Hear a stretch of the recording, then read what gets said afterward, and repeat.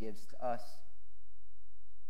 If you have a Bible, we're going to be in Exodus chapter number 10 this morning. Exodus chapter number 10.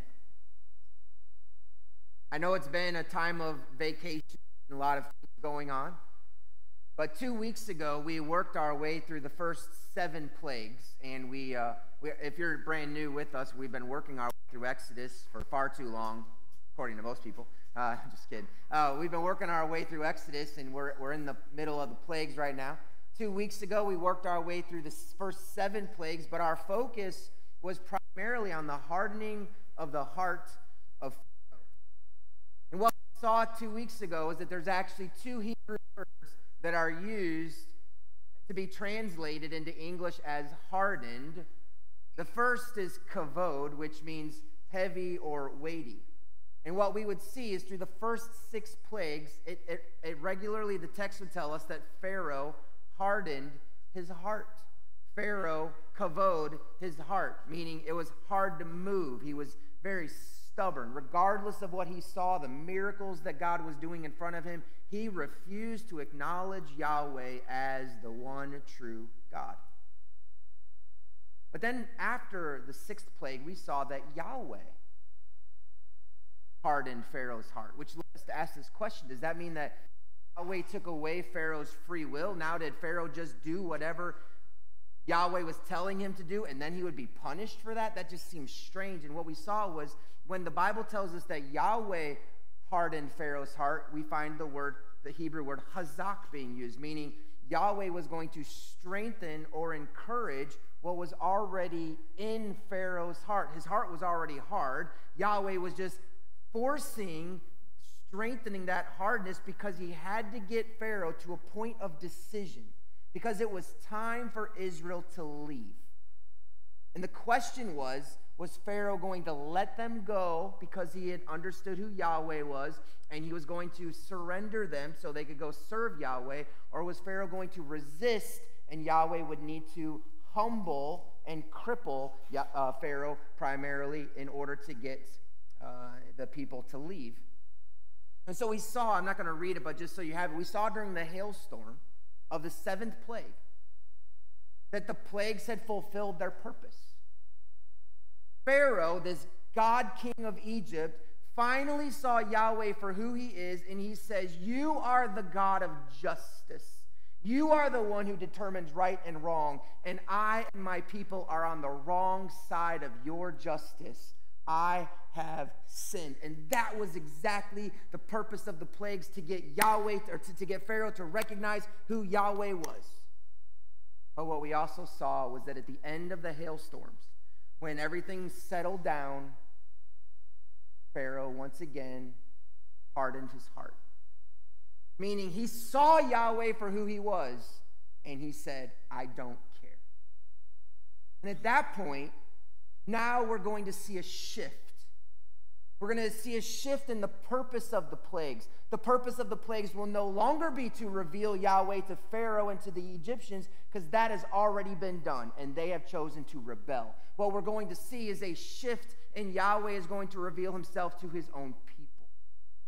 I want to show you my power, my provision, my precision, because you are going to need to follow me as we leave.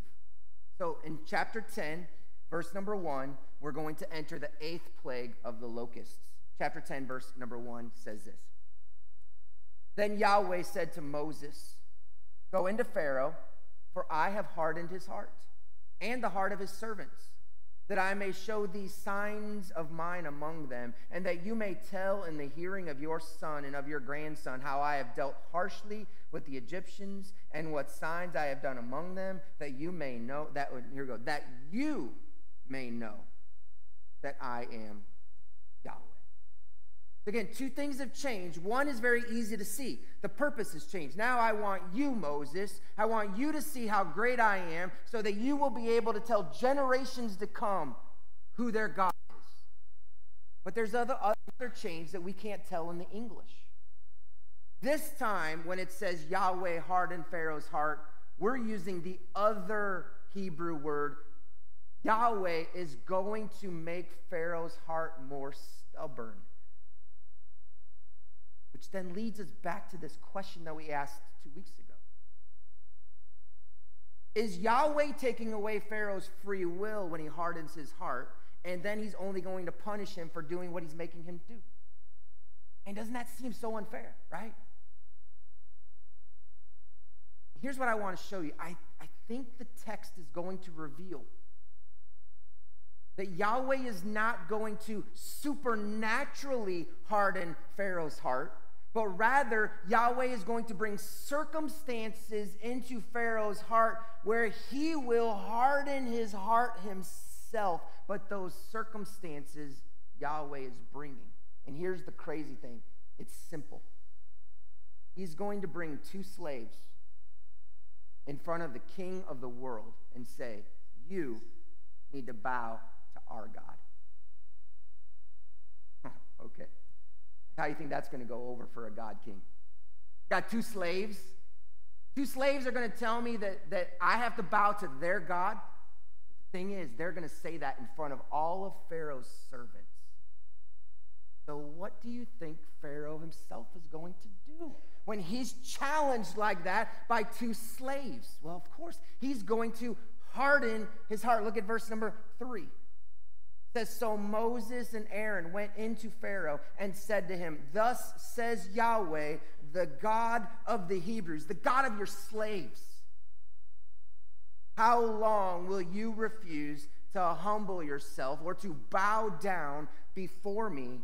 Let my people go, that they may serve me. And the crazy thing is, Moses and Aaron, they deliver this message and they say, you have a choice. You bow down before our God, or you will face a famine when the locusts come, when a plague of locusts come, and they're going to eat everything that's left over after that bad hailstorm. And then Moses and Aaron don't wait for an answer. They turn and walk away. How insulting. To the most powerful man in the world, you're just going to turn and walk away? No, that's not what we're going to do. But then what makes it even worse is in verse 7, Pharaoh's servants agree with Pharaoh's slaves. Look at verse 7. It says, Pharaoh's servants said to him, how long shall this man, meaning Moses, be a snare to us? Let them go, that they may serve Yahweh their God. Do you not yet understand? Well, just pause right there. We got servants looking at the most powerful person in the world saying, don't you get it? What are you, dumb? Where's your head? Like, you see the circumstances that Yahweh's finding himself, or that Pharaoh's finding himself in, because Yahweh sends 2 slaves, and he moves in the hearts of these servants to say, let them go. Egypt is ruined. Hey, Pharaoh, God King, it's over. You've lost. Man, that's not going to sit well with Pharaoh. He says, I absolutely will not bow before their God. And so the locusts come. Yahweh didn't take away Pharaoh's free will, but he purposely put him in a situation that would cause his rebellion to intensify, which means ultimately Pharaoh has no one to blame but himself. As I thought through that, I'm like, man, how often do I find myself in the same situation? God gives me circumstances where I can humble myself and I can care for and serve others and serve him, but I fail to, and then I want to point to God as the reason for my problems. When the truth is, the reason for my problems is my own pride. We often put the blame on God for our problems rather than seeing it's our pride, and we refuse to admit our own mistakes, and we want to hold everyone else in our life accountable for our problems. I remember a young man. He was a little bit older than me. He had already been married for a few years in Bible college. He was giving a testimony. And as he was giving his testimony, it was he was sharing about his family, and he was saying, my wife and I have been married for a few years. We have 2 children, and God's really blessing our marriage. And he said, but if you were to look at my brother has already experienced 2 divorces in his life. And he went on to say, but what is so amazing is that both my brother and I points to the same reason that our lives have ended up so differently. He said, we grew up, and my father left my mother when we were young children. We grew up in a broken home. And he said, I've talked to my brother, and my brother has said many times, well, you saw what happened in our house. How does anybody expect us to do anything different than what we saw? He said, but I grew up thinking, I saw that in my house. I don't want that for my children.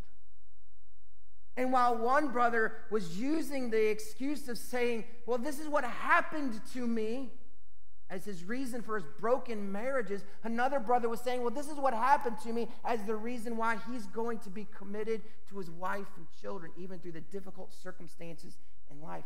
And the truth is, for all of us, as we work through difficult times in our lives, the road to reconciliation is so important. But if your first step on the road to reconciliation is to point a finger at someone else, I'm telling you, you're not on the road to reconciliation. You're on the road to further division. Because the road to reconciliation, the first step on that road is an honest admission of our own guilt. Like, all right, I may be responsible for 1%, but I'll own that 1%.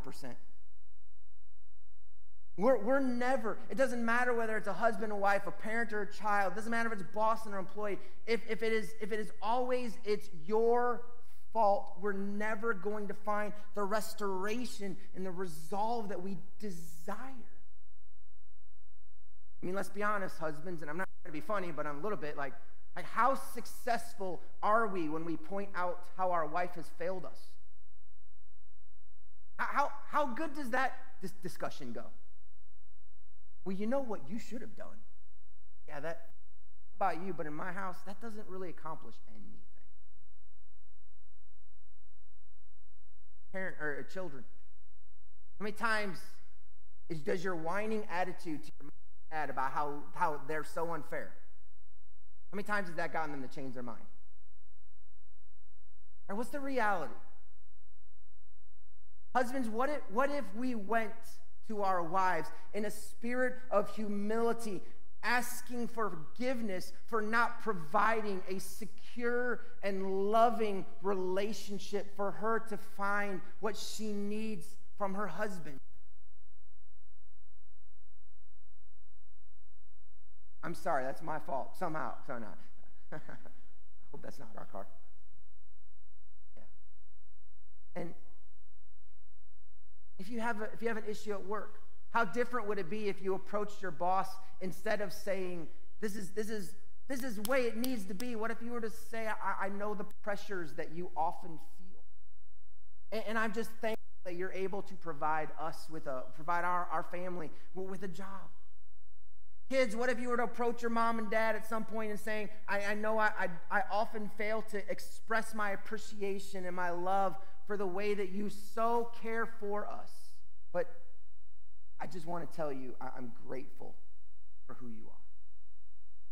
Like, what if that was our first step on a road to reconciliation? I think we'd get there a lot quicker and a lot easier. But a lot of times it's that pride that's in our heart. In fact, for Pharaoh, it was this pride, and he said, absolutely not. So the locusts arrived. Look at verse number 12. It says, then Yahweh said to Moses, stretch out your hand over the land of Egypt for the locusts, so that they may come upon the land of Egypt and eat every plant in the land, all that the hail has left.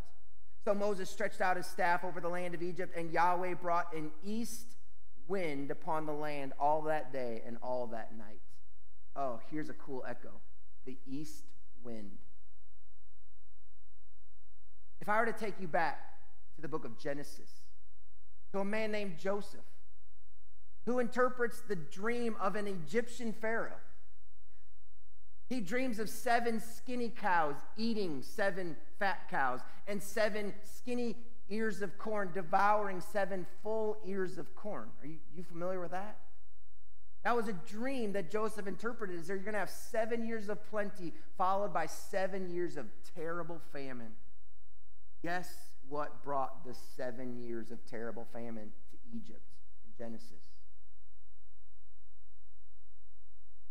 Now we see an echo of the east wind bringing another famine through these locusts. But here's what's so cool. There's a forward echo, because it's not just that the east wind brings in famine, but in just a short time, the Israelites are going to be standing on the bank of the Red Sea with nowhere to turn. And guess what God sends?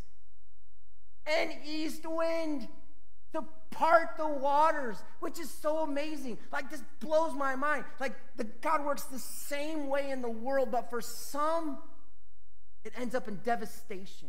For others, it ends up in deliverance. And that just goes to remind me, it's not our circumstances that dictate the outcome of our lives.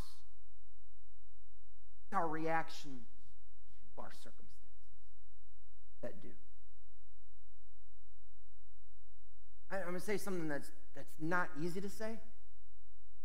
We're all going to face death.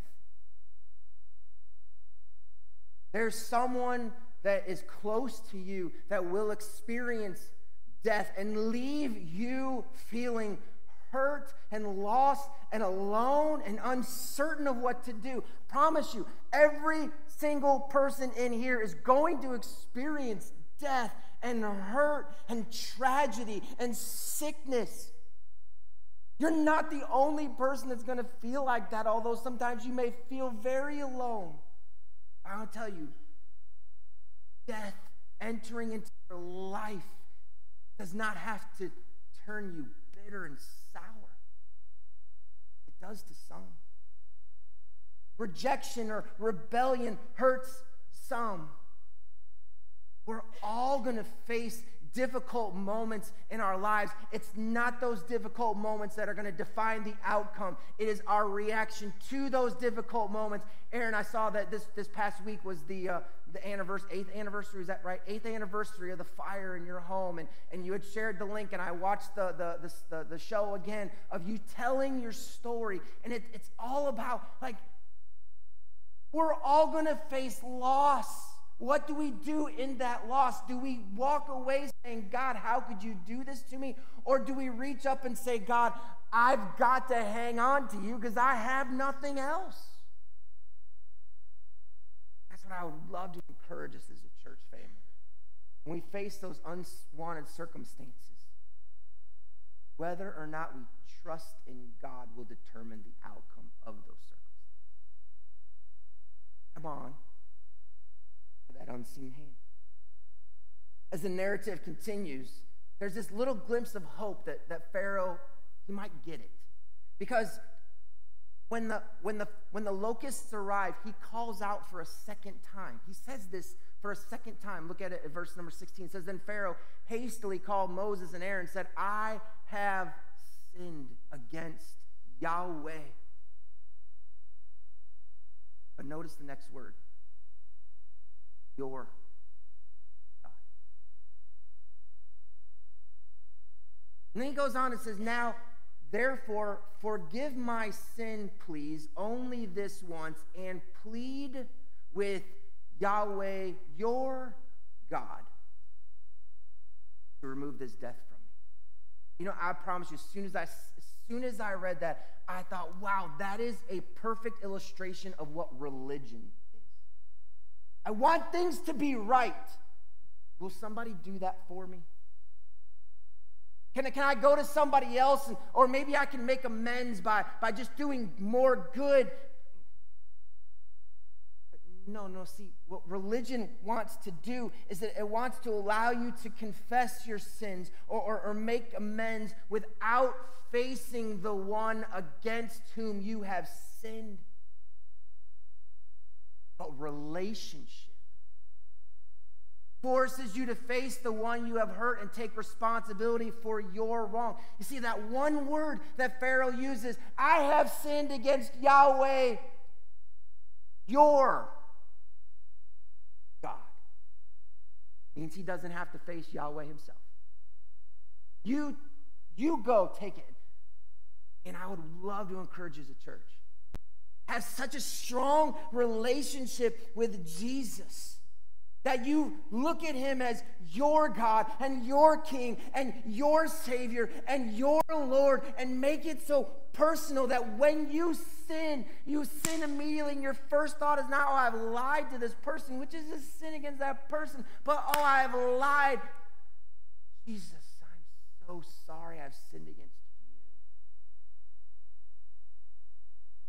And Jesus worked so hard to give us a way to the Father. Right? Purpose, I am the way. God. No man comes to the Father except through me. And what Pharaoh was saying is, you go to God. And I'm so glad we don't have to go to a priest. I'm so glad we don't live in the Old Testament days where we would have to have someone offer sacrifices on our behalf. Jesus, the once and for all sacrifice, gives us the opportunity to go right to Yahweh himself. Verse 20 tells us that Pharaoh just hardens his heart, though, as soon as the locusts are driven away, which leads into the ninth plague of darkness. Well, when we get into this darkness, again, we find these echoes, which is the theme of Exodus, right? The backwards echo of darkness, what were the first words of creation? Let there be light. Until Yahweh called light into existence, there only was darkness. So we see the decreation story, but I want you to think forwards to Jesus. In this plague of 3 days of darkness, what comes next? Death of the firstborn. When Jesus is hanging on the cross, we experience 3 hours of darkness across the entire world, and those 3 hours of darkness are followed by death.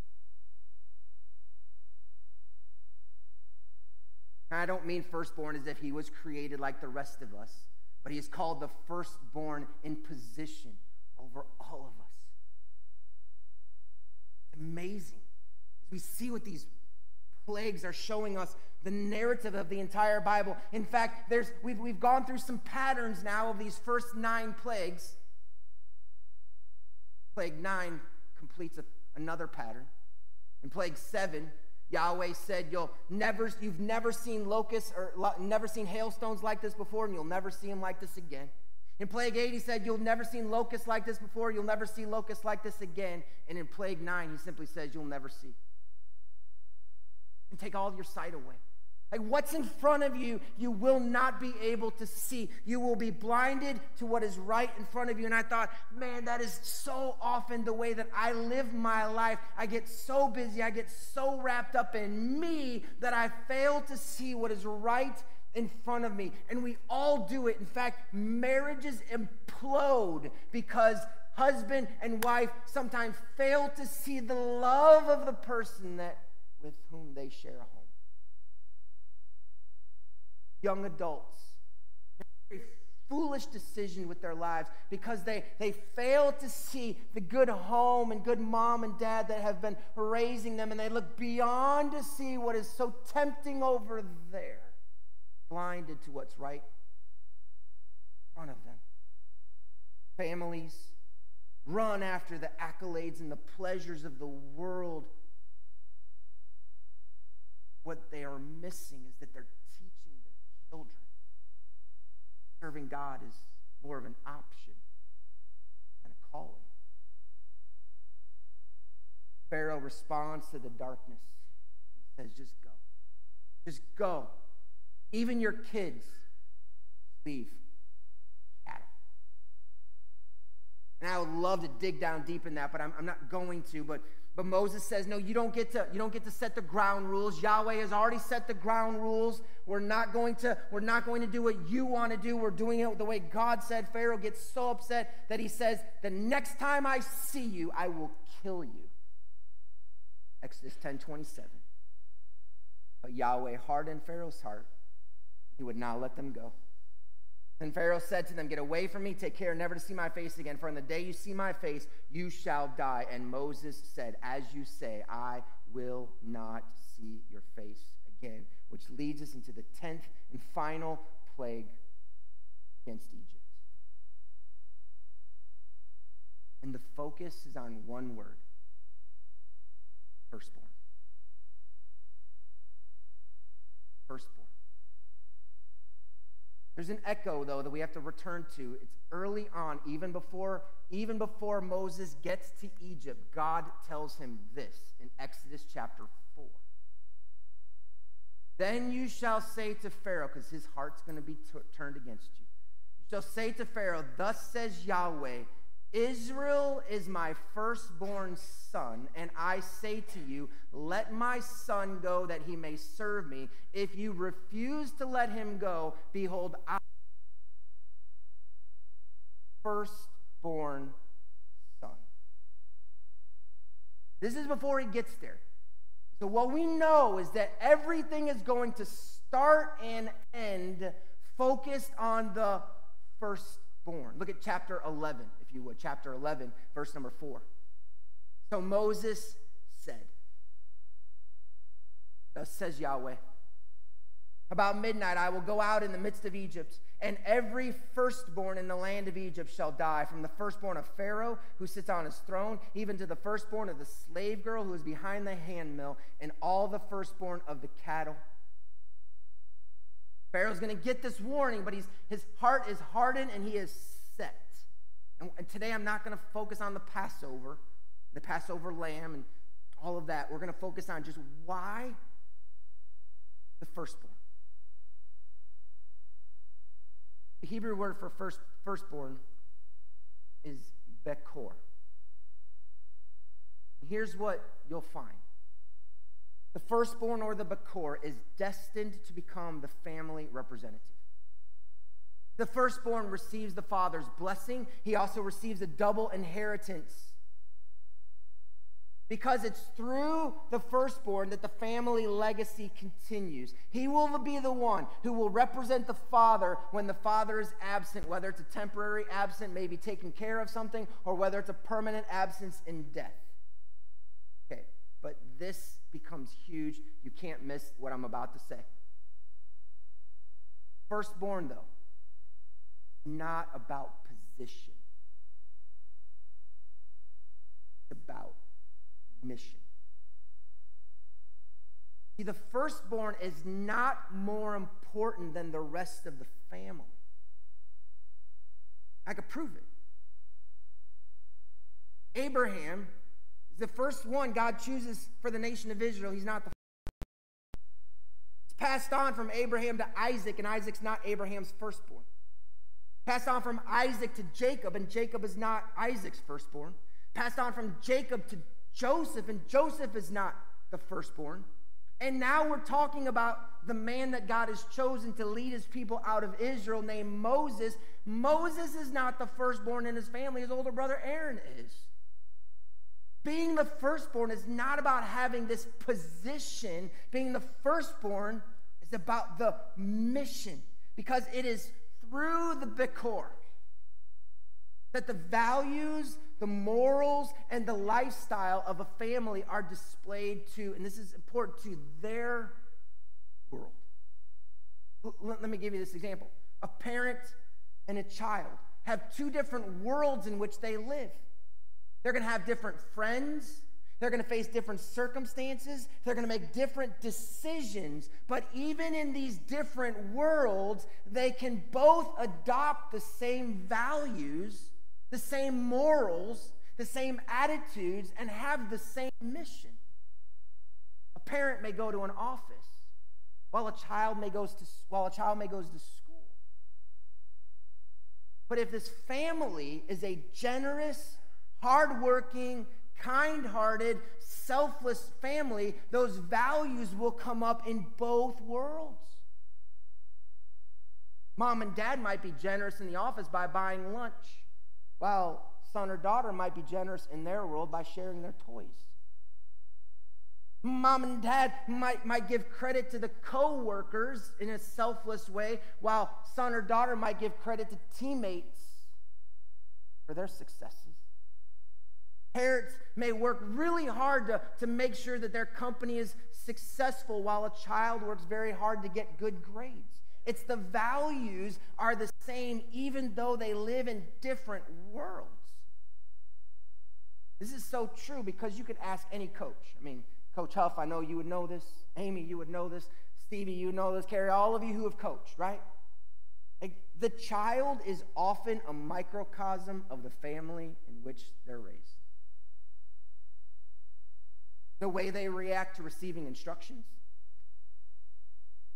their attitude when they're told to do something hard, like run 5 laps instead of the 1 that they normally would. The actions when they don't get their way and they don't get to play the way that they want to play, how much they want to play. So often you get to see the reactions of the child because you're finding the values not just of the child, you're finding the values of the home.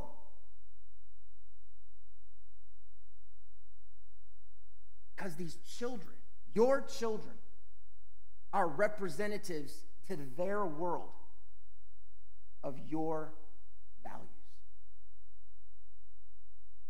Now you understand when God says, Israel is my bechor. What he's saying is, I have chosen Israel to go into their world to show the values of their father in a different world. So all of a sudden we come and realize, oh wait, so it's not just that Israel is this really special group of people that God just randomly chose. No, he chose a group of people to represent him in a world in which he is not seen. We all, as parents, want well-behaved, thoughtful, generous kids, right? But we also know that doesn't happen by accident. You can't put your kid in front of a screen all day long and expect them to know how to share. You can't let the world raise your children and then expect them to have the same values that you do. I still remember reading this book before Troy was born. I don't even know what the name of the book is. I don't remember anything about it, but I remember coming across this statement. Don't expect your children to know what you never teach them. Like I think there's this assumption by many parents that, well, my kids will just watch me and get it. No, I'm just telling you, no, they won't. There's a lot of things that they can get from you, but they need you to teach them. I remember going to camp as a youth pastor. I would sit down in my cabin every single at the beginning of every week, and I would say, let me tell you how we're going to go to bed. I didn't used to do this. We used to go to camp, and then it was so frustrating to me because, like, all those kids would stay, make all kinds of bodily noises, and stay up and throw stuff, and, you know, once everybody's close to going to bed, somebody's going to scream and yell, and boy, it was just a fight. And I started to tell them, hey, here's how we're going to go to bed. All right, I'm going to warn you when I'm going to turn the lights off. After we turn the lights off, you're going to have 10 minutes to act as foolish as you want. But I'm going to keep warning you when those 10 minutes are done. And when those 10 minutes are done, you're going to get one chance to say goodnight to everybody in whatever voice you want to. And after that, we're done. You know, it's amazing how they responded to their expectations being told to them. I'm not saying it was perfect. No, we're talking about teenage boys, right? But it was so different than when I just said, hey, it's time to go to bed. Turn the lights off. Everybody be quiet. That just didn't work very well. You know, moms and dads, I would love to encourage you. Learn from others. Sit down with successful parents. Ask them what you think is important for them to teach their children. And then start taking the time to teach it. I remember when Troy and Trevor were very young, like 5 and 4. And I had written this down on a piece of paper, a 3x5 card, and I came across it. And when my boys were starting to grow, and I said, I want to write down 10 things that I want to teach my boys. And I wrote down on a 3x5 card 10 things I wanted Troy and Trevor to know. I could tell you right where that card is. I take it out every once in a while and look at it to see, are my boys learning the values that I believe are important for a young man to know? I just think it's so important for us to be able to teach children what they want to know. And here's why. If Israel was called to be the bechor of Yahweh, they have to know how Yahweh thinks. They have to know his heart. They have to know who he is. So when he pulls them out of Egypt, if you could think forward with me, when he pulls them out of Egypt, what does he do with them? Very first thing he does, sits them down and says, I have 10 words that I want to share with you. We call them the 10 Commandments. Because he is already through the plagues, he has been revealing himself. He's been revealing himself as powerful. He's going to get them up to the Red Sea, and he's going to show them, I'm your protector. They're going to get across the Red Sea. They're going to need and water, and he's going to show I am your provider. But that still doesn't show the essence of who Yahweh is as a holy God. So he is going to tell them, these are 10 commands that I want you to follow. And beyond that, let me tell you about a priest and about a tabernacle, which fills up much of Exodus. The instructions of a tabernacle and these priestly duties. And then all of Leviticus is filled with, this is how you are to live as my bechors. Because you're going to a world, and they don't know me. So you must represent me well. Because Yahweh had a world of people to reach. But he needed his bechor. Which is why he said to Pharaoh, if you don't let my bechor go, I will take yours from you. Because you need your bechor to teach your people the power of the Pharaoh. And if you won't let me take my people to show the world, I won't let the world see yours.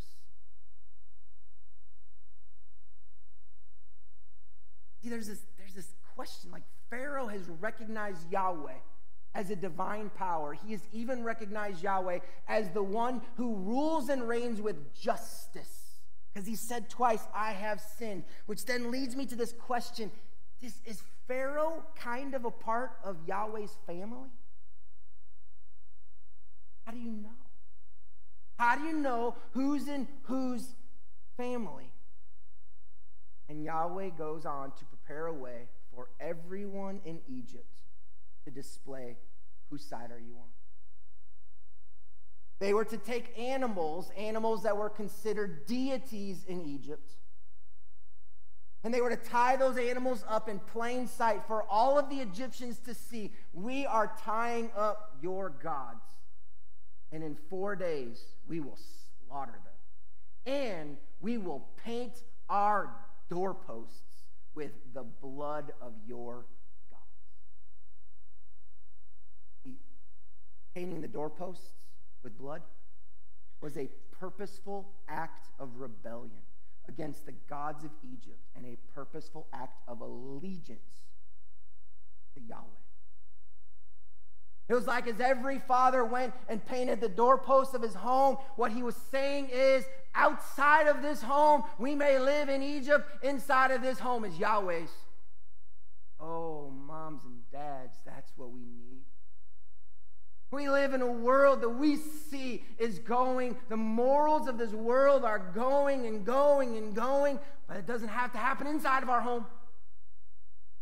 Inside of our home, we remind our children that we today, because of what Jesus has done, because Israel, if you follow their history, they fail to be the bechor. They don't get into the land of Canaan and show the goodness of Yahweh. They start living for themselves. They start living with injustice. They start taking from people, and they start turning their hearts to the other gods in a new land. And they fail to be the bechor that Yahweh had asked them to be. And so what is Yahweh left to do? There's no one here to teach my world who I am.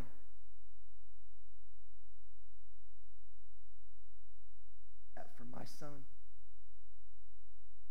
And Jesus becomes the true bechor, who lives out a life and teaches the words of his Father to a world around him. And what happens? Kill him for it. No one wants to hear they're failing to live out the missions and values of God. But in being killed and rising again and showing who he truly is, Jesus now provides an invitation to all of the world to say, you can be a part of this kingdom. The kingdom of Yahweh, the kingdom of Jesus, because both are the I am, right? So come on, be a part of this kingdom. And how do we become a part of this kingdom? We take the blood of a perfect lamb. We paint it across our lives and we say, my allegiance. And we live it out, and we speak it out. And Yahweh doesn't leave us just to say, you'll figure it out on your own. No. We have the example of Jesus, we have the words of the Father, and we have the presence of the Spirit of God within us. And all of those together are allowing us to live out the values and the characters that we know our God has. Simple question is that how we're living? Are we reflecting the values of our Heavenly Father, or are we living out the values far below what He desires? Close with this. I don't believe it is enough to passively acknowledge our position as a child of God. Meaning, I don't feel like it's enough. I don't believe what God has called us to do is simply to say, I'm a child of God. Action. Actively strive to fulfill our mission with God. And while we do, we show others the pathway to join the family of God. Because here's what's so cool about your God. It wasn't just Israel that he invited to follow him and paint the doorposts. Anyone in the land of Egypt could do so. And I think it's verse 37 or verse 38 tells us that there were people other than the Israelites said, we've seen it. We'll follow him. We're not Jews. We're Gentiles. Because Jesus has said, come on into the family. And when he says, you're not just a part of the family, you are a co-heir with me. You are a bechor of the Father. You are a bechor of the Father. Live it out. Get to know him, his mind, his heart, his values, and live it out in a world around us that doesn't like that. Showing he's our dad. We have family values. Pray with me.